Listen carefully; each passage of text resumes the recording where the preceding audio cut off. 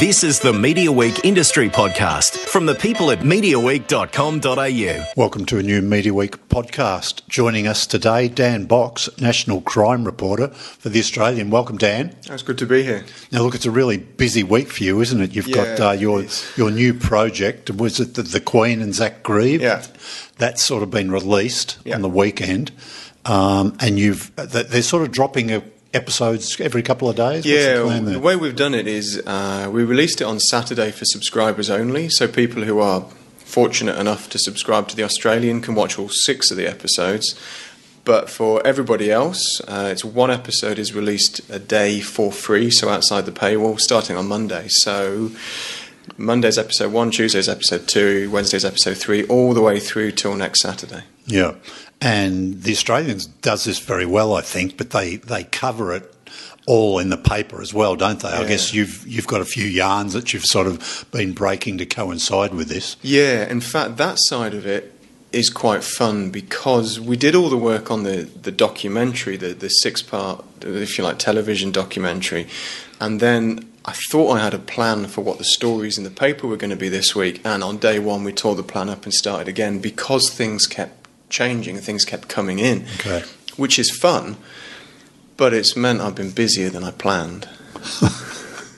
Because you're also promoting it, aren't you? You're out there promoting. I think you're doing a speaking thing for The Australian. Yeah, I'm doing a speaking thing for the Walkleys and a speaking thing for The Australian tomorrow. I did 7 radio interviews yesterday.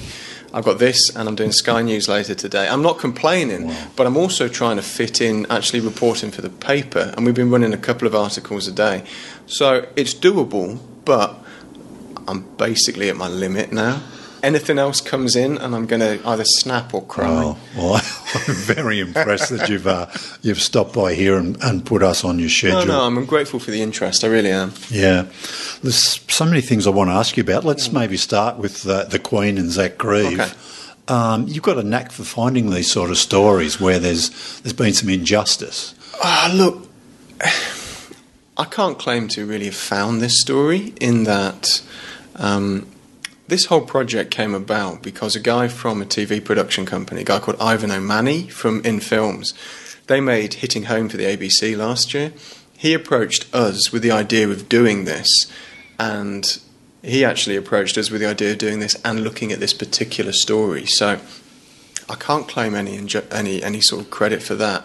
And equally, nor can I claim any credit for... We did a podcast on the Bowerville murders last year, and the thing with both these stories is they've both been reported before. You know, at the time of the killings in both cases, local media did reporting. They've both been reported subsequently. Fairfax, John Safran did a great magazine piece on this a couple of years ago. So it's not that we're breaking the story, but what we're doing in both is really, really going into it in depth. Like really taking the time to do it as well as we possibly can. And with the podcast and with this video series where the emphasis is on letting the people involved tell the story in their own words rather than me as the reporter telling the story for them. Mm-hmm. And we'll get to Bowerville separately, but unlike Bowerville, this one is where somebody's been convicted. Yeah. And it seems innocently, yeah? It's complicated. How innocent It's complicated, this one. So what you've got in this one is you've got a young Aboriginal man jailed for life with a minimum of 20 years for a murder the judge found he did not physically commit.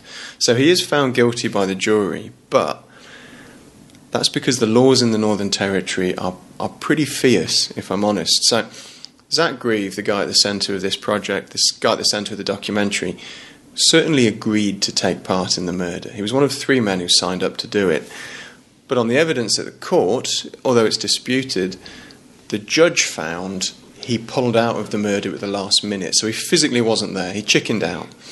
But in the Northern Territory, if you agree to take part in a murder and you don't, even if you pull out, you don't try and stop it, you are guilty of murder. So the judge actually had to effectively direct the jury, you have to find this guy guilty. And then the judge said, I don't think you were there. And the judge said, I'd like to give you a shorter sentence, but I can't. The laws up there, they're called mandatory sentencing. They forced the judge to give Zach a 20-year minimum sentence. And this was the extraordinary bit. The judge said, "I take no pleasure in this outcome. It's the fault of the minimum mandatory sentencing provisions which inevitably bring about injustice." So you had a judge saying his own decision was an injustice, and I've never seen that anywhere before. Is there any, I should say I've seen the first couple of episodes of this so far. Is there any sort of way out of this? For Zach? Yeah. Well, that's interesting because real life's always more complicated than you'd like it to be as a reporter. You know, if I could really reduce real life to basically headlines, then my job would be a lot easier, but it's always harder. Yeah. So actually understanding the law as regards to Zach, does he have a way out? Potentially. He could apply to the Northern Territory Administrator for what's called a mercy plea, which would get him out early. And the judge actually recommended that that be granted. Problem with that is it turns out when you dig into it, the administrator, which is equivalent of a state governor, doesn't have any power. The Attorney General makes a decision. So it becomes a political decision. And releasing a convicted murder is a political football. So is that likely to happen? Does any politician want to be seen as soft on crime? I've spoken to Zach's lawyers about this, and they say, look, it's politics. That's a difficult one to happen. So, yeah, potentially he could. And for mine, I certainly know his family want him back. But will it happen? It's politics. Tell me, the approach to this was different to Bowraville, which is really just an audio one, especially you've done as well as you've sort of written journalism work. Was the decision to do video here because of the involvement of the film company? Yeah, so they came to us with the idea, and my initial response, I remember the meeting quite well, it was a cup of coffee in a cafe in central Sydney. They proposed the idea, and I said to them, that's never going to happen. And the reason I said it's never going to happen is because TV's so expensive. So Bowraville, the podcast, was basically made on a shoestring, and we were able to do that. But with TV, there's so much more costs involved. Plus, this company have very high production values, it turns out. So what they've made is like visually, it's beautiful. And it just costs money. So I said to them, look, newspapers don't have that much money anymore, if they ever did. And the way they came up with fixing that problem was the Australian contributed a small amount of money. Screen Australia, so taxpayer funded, contributed the bulk of it. And then Foxtel chucked in a bit, and it's going to be broadcast on Foxtel and Create New South Wales. So again, taxpayer money. So it's this kind of, I'm not going to say unholy alliance, but unlikely alliance between News Corp as a private interest and the Screen Australia as a taxpayer essentially funded body, a public body. It's never happened that these two have come together before like this, but I think they're both quite excited because now we can do it again, and other people can do it again. Was it because I look at what you've done with the vision here, and I'm thinking, gee whiz, it would have been hard to show up to some of the places you went in Bowraville with a camera. Well, because you even sort of actually, got spotted. People were questioning even your audio equipment. This is an interesting thing, the difference between the two. So it's very easy as a reporter to actually speak to people in, potentially difficult or even dangerous or threatening situations, because a notepad and a pen's quite passive. No one really gets spooked. Stick a radio microphone in their face, they get a little bit more spooked. Turn up with a TV camera and it's hard. I don't think in fact, I'm certain we couldn't have made Bowraville as a TV thing in the way we did, because some of those people would never have spoken on tape. But a radio microphone is just a little bit easier, a little bit less threatening. So Bowraville was what it was because of the way it was made. This is what it is because of the way it's made. The stuff I've seen so far looks great on screen. I love the aerials. The drone which shots. I'm guessing was a drone, right? Yeah, it was. How good are they? They've used that to great effect. Oh, they're stunning. And that's when you realise how beautiful the Northern Territory is. When you see it from the ground, it's impressive and it's hypnotic and all of that. But when you see it from the air, it's just magical. It really is. I was so lucky to get to visit that part of the country through doing this and see the things I saw. And you do get that sense watching the documentary. Yeah. Now tell us, so the 6 episodes will be put together as an hour? Comes in, I think with advertising, it will come in about an hour and a half. Okay. Because I think it's going to run on Foxtel, so I think there'll be a couple of commercial breaks. But they're essentially, so the Australians putting it out as a 6-part series. Each of them's about 10, 12 minutes long. Foxtel edited them together, and it will run over an hour and a half, and that'll go out the end of September. Yeah. Is it an interesting way of reporting when you realise you're going to package it up as a sort of finished product, as opposed to just writing however many words once or twice a week? Or it's a challenge. It's an opportunity and a challenge. The opportunity is you can tell the story in different ways because you don't have to start at A and run through to Z. You can say, well, in this segment, this episode, we're going to look at the victim. In this episode, we're going to look at the trial. In that one, we're going to look at, there's a curveball at the end, which episode 6 is basically dedicated to this big hanging question. So you've got that approach, which is great. The challenge is you've got 6 parts, so you have to keep the audience coming back at the end of each episode. So each of them has to either finish on a bang or finish on a hook, which is just a challenge for when you sit down to script it. But I think it works. I would say that. I think it works. The sort of engagement that you got readers via Bowraville, and then now, which I'm sure is probably happening with this one, is that opening up new possibilities for newspapers, and particularly the Australian, in how they can offer, maybe extras, different products to their readers to keep them coming back? Yeah, particularly with this project. I think this one, Bowraville took us all by surprise. We didn't expect it to be what it became. This one, we sat down at the start and said, okay, let's make this as good as we can. And so I just had an email exchange with one of the people on the web team at the Oz, because there's a big online presentation, as well as just the articles in the newspaper and the TV documentary in the 6 parts. There's a lot of material online, so extended interviews, there's a long-form magazine-length piece, there's timelines, who's who, exhibits from the brief of evidence from the trial. You can actually see the exhibits themselves. And I had this exchange of emails with the web team, and they told me they put over 300 hours into developing this between them, which is a lot. And what they've done is they've actually developed new, if you like, kind of storytelling models for this project, which will then be able to roll out into, say, reporting on the budget, reporting on things in the future. So there's the way we've told this story on a phone is different to how we told it on the app, it's different to how we told it on the internet, and they've developed software for all of that. So they're really excited because it has been a precedent that hopefully we can use again. And I'm really pleased with that as well, because it's an extra reason to do a project like this, because we've learned we can report stories this way. We've broken down some of the barriers, and there's no reason now that other people can't do it better. I'd recommend Bowraville to anybody who hasn't listened to the podcast.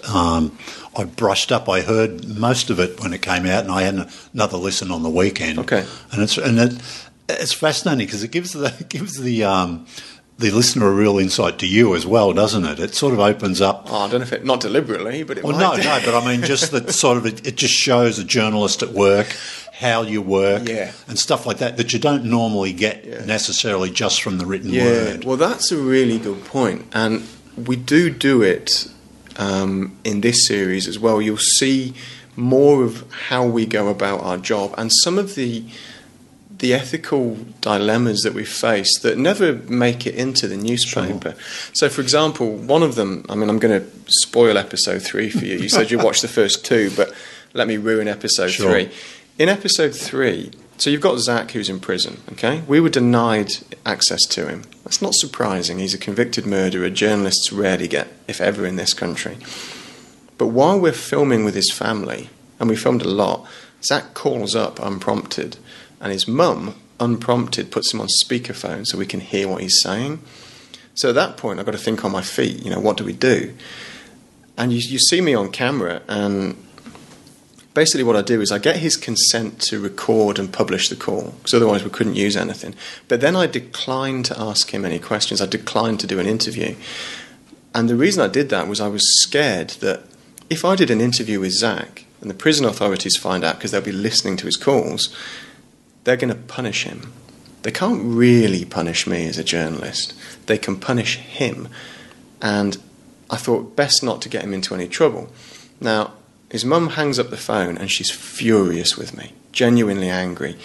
And she says to me, why didn't you ask him questions? He's never been able to tell his story, tell what happened to him.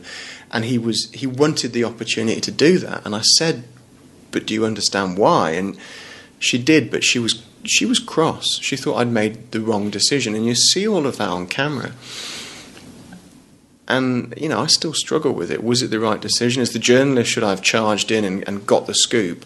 Or should I have held back out of a concern for Zach and also a concern for his mum? Because the most likely punishment, if I had interviewed him, was that they take away his phone privileges. So he couldn't call his mum anymore. And that would never be explained to her. He'd just stop calling. And that would be really tough on his mum, because that's their only connection to her son. So, because I didn't want either of them to suffer as a result of what we were doing, I didn't do the interview.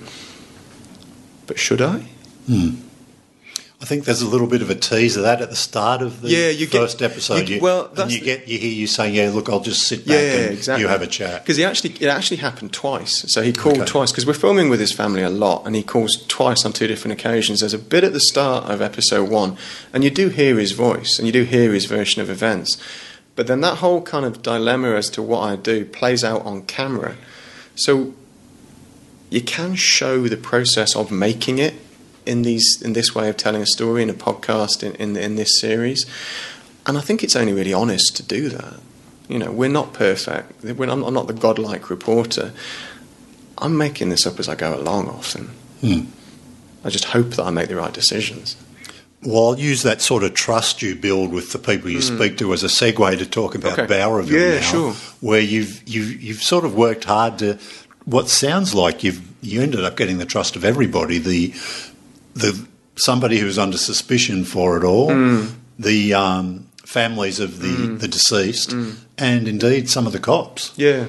I mean, trust is hard won and easily lost, but as a reporter, it's really the only thing you've got is people's trust in you to do right by them. So just before I came in here, I spoke to Zach's mum and Zach's dad, for no other reason than to let them know what's in the paper tomorrow. Okay.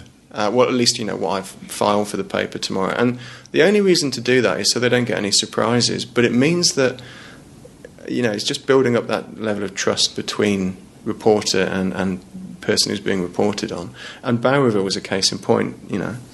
I was able to speak to those people on the basis of mutual trust, including the guy who is, suspected potentially of being a serial killer.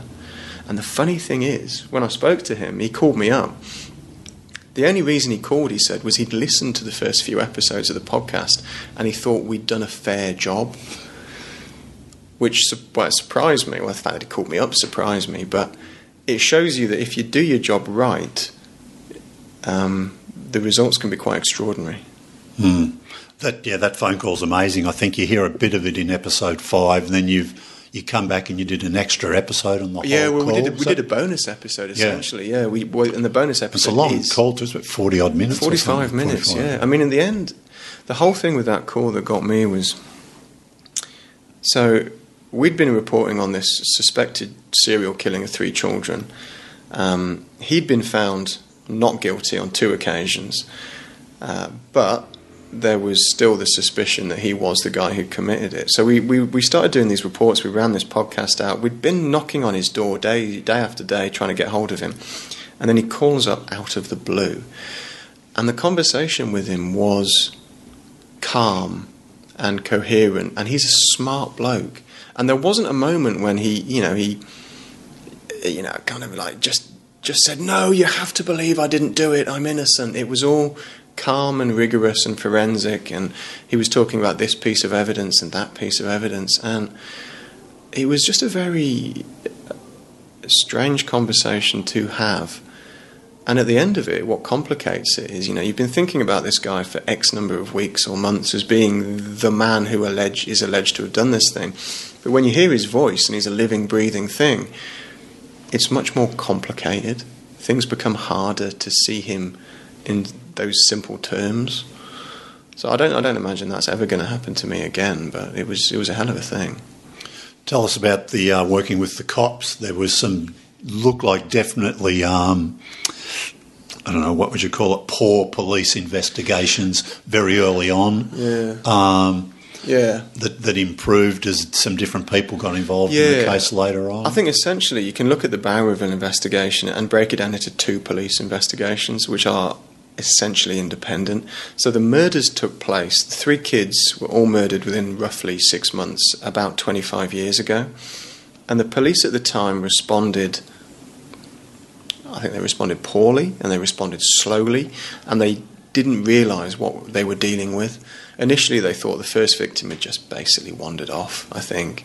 And then the second kid goes missing, and they start taking it seriously. Then a third kid goes missing. Then they find the first body. And at that point, I've spoken to the cops, and they said at that point they're thinking there's a serial killer on the loose. But even at that point, they don't get the resources they need to do that investigation. If that was 3 white kids in North Sydney, it sounds extraordinary. I wouldn't be surprised if there was 50, 100 police officers working on that. And in Bowerville, they had 3 guys full-time, and some of the guys would come up and assist on occasion.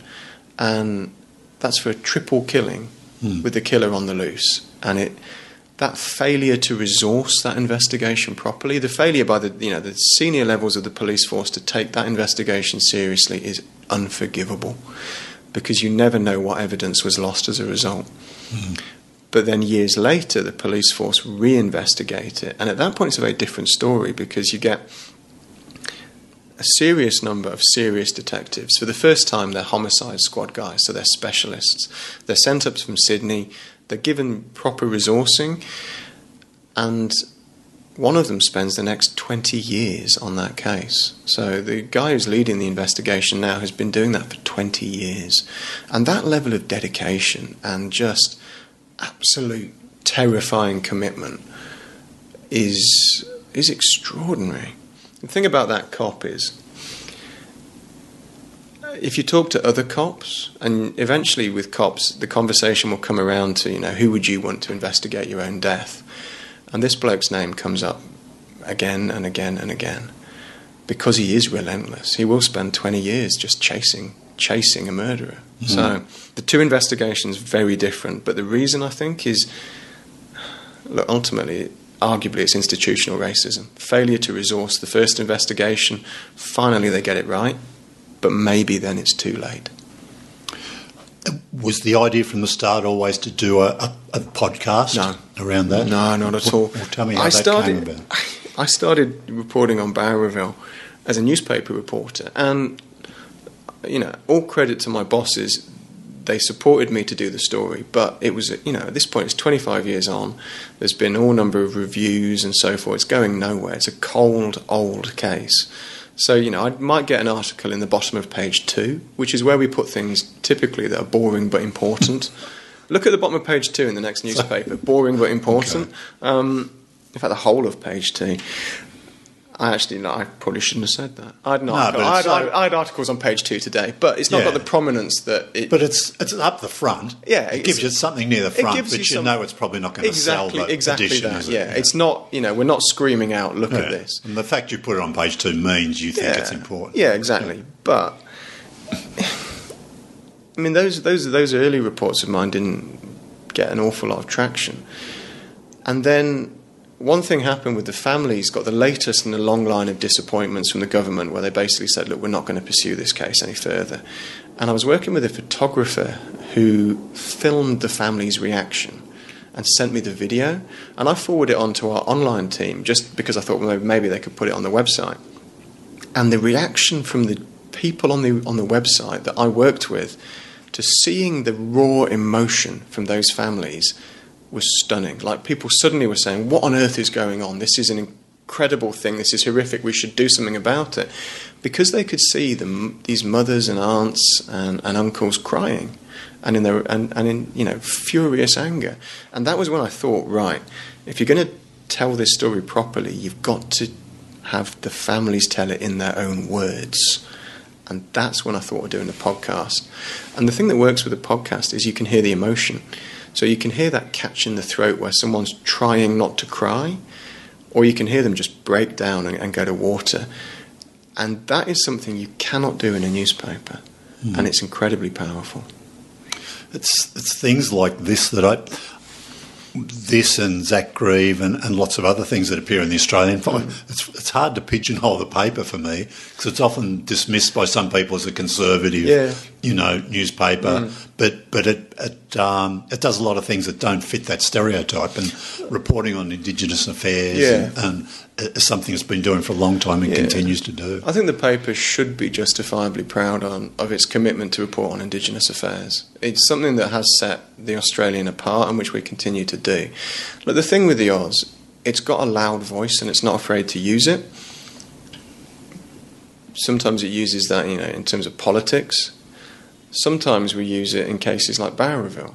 Without the support of the editor-in-chief, Paul Whitaker, who gave Bowraville the platform he did, which was way in excess of what I expected to get, it would never have had the impact that it had. So a lot of the credit goes to Paul Whitaker for devoting the full awful magnitude of the Australians' voice to that reporting at that time. What was the longest you were ever on location up at Bowraville? Bowraville, I look back at Bowraville and I think, I don't know how we did it.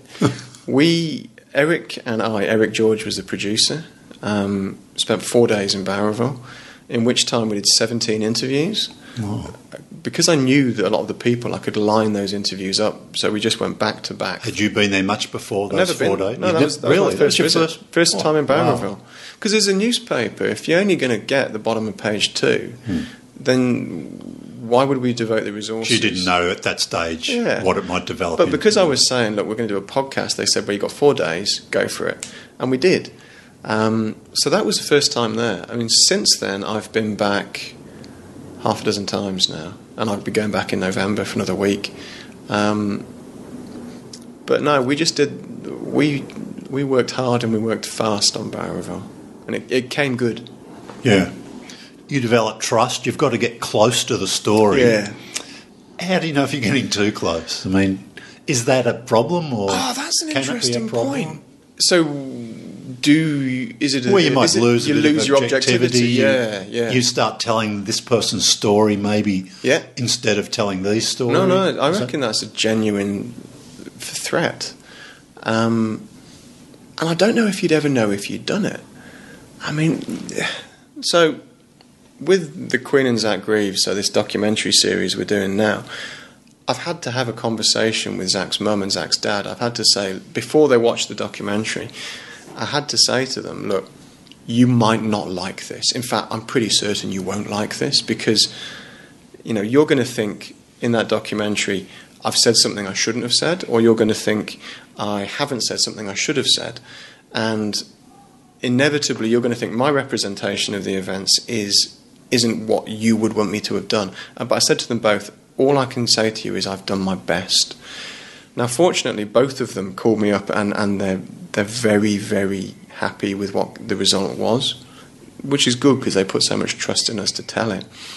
But you do have to be able to have those conversations where you say, look, I'm not here to just tell the story you want me to tell. I have to stand back, because if I don't have any legitimacy. If people see I'm biased, people aren't going to believe what I'm saying. So you have to constantly pull yourself back from getting involved. Before I let you go, I just want to find a little bit about Dan Box, journalist, how you got to where you are now. Yeah. But first on Bowraville, I guess It's been good for your brand in a little way, hasn't it? I mean, you won a few awards off it, and it's acknowledgement of the work you and I guess the others put into it. Yeah. I mean, that's the thing. Bowerville was really a two-man operation, myself and Eric George, and then, like I said, it wouldn't have become the thing it did if the paper didn't get behind it. And at that point, you've got a lot of people are chucking in their work. It's the same with this project. It's a huge number of people have made it what it is today. Was Eric on Zach Grieve no, as well? No, unfortunately he wasn't. He's based in Melbourne. Oh, okay. And while he came up to do Bowerville, it just didn't work that he'd be involved in this, which is a shame because I really want to work with him again. What I liked about working with Eric was he knew exactly what he wanted to do almost before we'd started talking about it, and then he just made it work. And I rate him really highly. So hopefully at some point I will get a chance to work with him again. Where did you find the music for Bowerville? It was composed. Yeah. Oh, this is the amazing thing about television, and this is why it costs so much. As a reporter and as a newspaper reporter, you kind of typically you work on your own. You might liaise with a photographer, although that's increasingly rare because a lot of them have been made redundant. And obviously you're working underneath the management of senior people, but basically you're on your own. With television, you're working with a producer, with a cameraman, with an editor, with a composer who makes the music. And all of the people in this team are throwing all of their energy into making the final result better. So at one point, I just felt like I was kind of just riding a wave. And all of these people were determined to make the result as good as they could. So the composer, I think she did a brilliant job on this. A really, really good job. Yeah. And it's that music that gives it the kind of the atmosphere that it has. Yeah, it gives us some real gravitas, and that doesn't it? It's a little bit spooky. Very spooky. Have you identified what you might do next yet? Or Yeah, I am. Don't give it away if you don't. No, think you should, I'm more than happy to. It's a matter of pretty wide knowledge. Okay. I'll be writing a book next, so a book on the Bowerville murders. I've been lucky enough to be offered the opportunity to do that, and I've been researching it over the past year on top of the research we did for the podcast, and I'll probably spend the next 6 months working on it. It can't come out until the end of the legal process. So the suspected or serial killer, if you like, the case has now been sent back to court, and it could end up with essentially him being sent back to trial and his not guilty verdict's overturned. It's possible that could happen. So the book can't come out until the end of that process for legal reasons, and also because you wouldn't have the end of the story. So whenever the end of that legal process is, the book will come out, but it can't come out before then. Will you take some leave from the paper to work on that? I'm actually leaving the paper. You are? It kind of this is a hell of a week because I actually fly. I actually leave the paper on Friday and fly on Saturday back to the UK. And I mean, there's no reason for that other than family reasons. So my wife and I are both.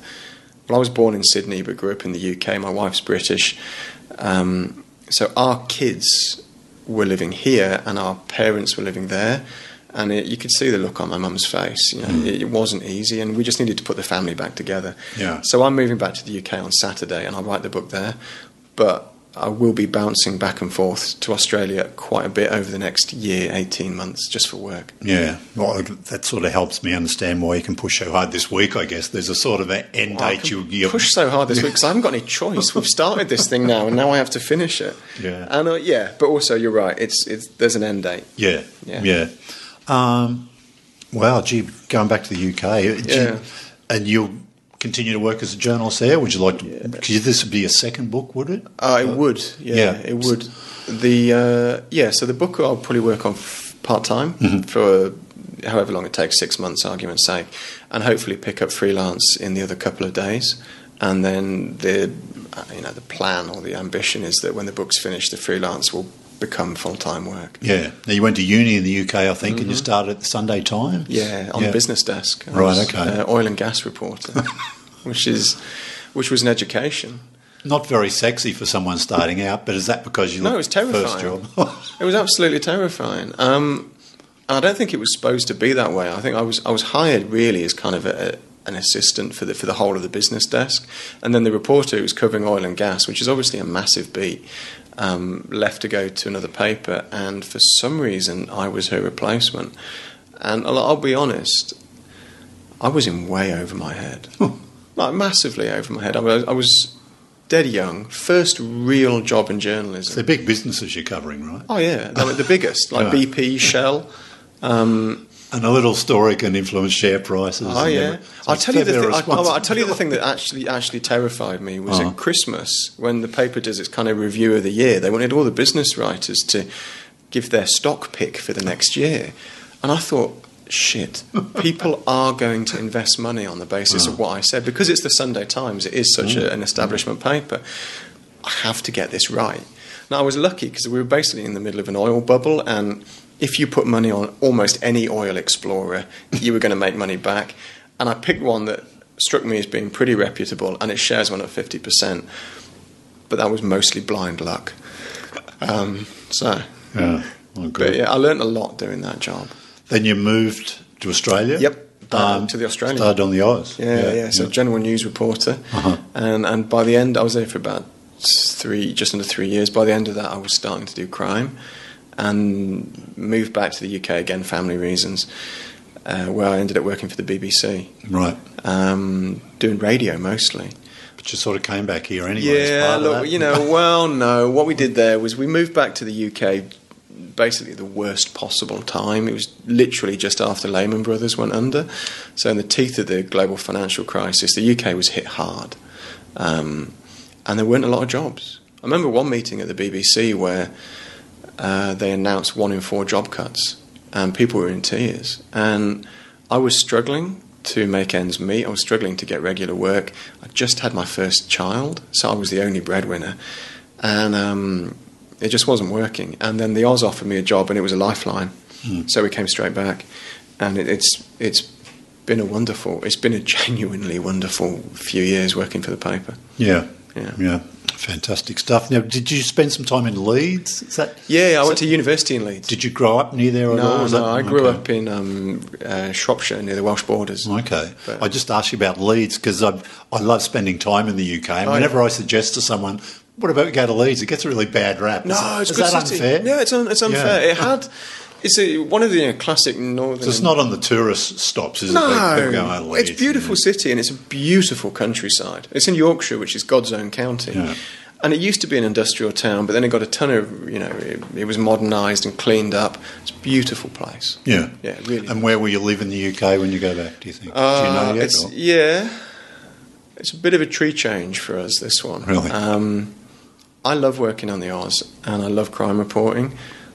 But working for a newspaper, your days hang off that daily deadline, which is the end of the day. So I rarely get home before 7, half 7, and it can run later. My kids go to bed at 7. So I don't see a lot of my kids doing this job. Or at least, I don't see as much of them as I'd like. So we're going to actually move to the country, and things will be a bit quieter for a few years. Yeah. We're going to be back up north, sort of between Manchester and Sheffield. Oh, well, my son lives in Manchester. Oh, really? So, yeah, I know what you say about that pang when there's parents away from the family and whatever. It can be tough. It's a thing. Yeah. It's a thing, and I'm looking forward. I haven't seen my brothers for years. Yeah. I'm looking forward to getting back together. Fantastic. Dan, look, really appreciate you coming in on this very hectic week. I'd recommend anybody who hasn't done it already, listen to Bowraville, 6 episodes, the podcast, and then check out The Queen and Zach Grieve. While you're at it, take out a subscription to the Oz, because they're doing lots of good work in it, and it helps sort of fund that stuff. It's as simple as that. It does, yeah. Sad truth is, if you want really good journalism, we're going to have to pay for it. Yeah, absolutely. Except for the ABC. Dan, thank you, mate. No, thank you very much.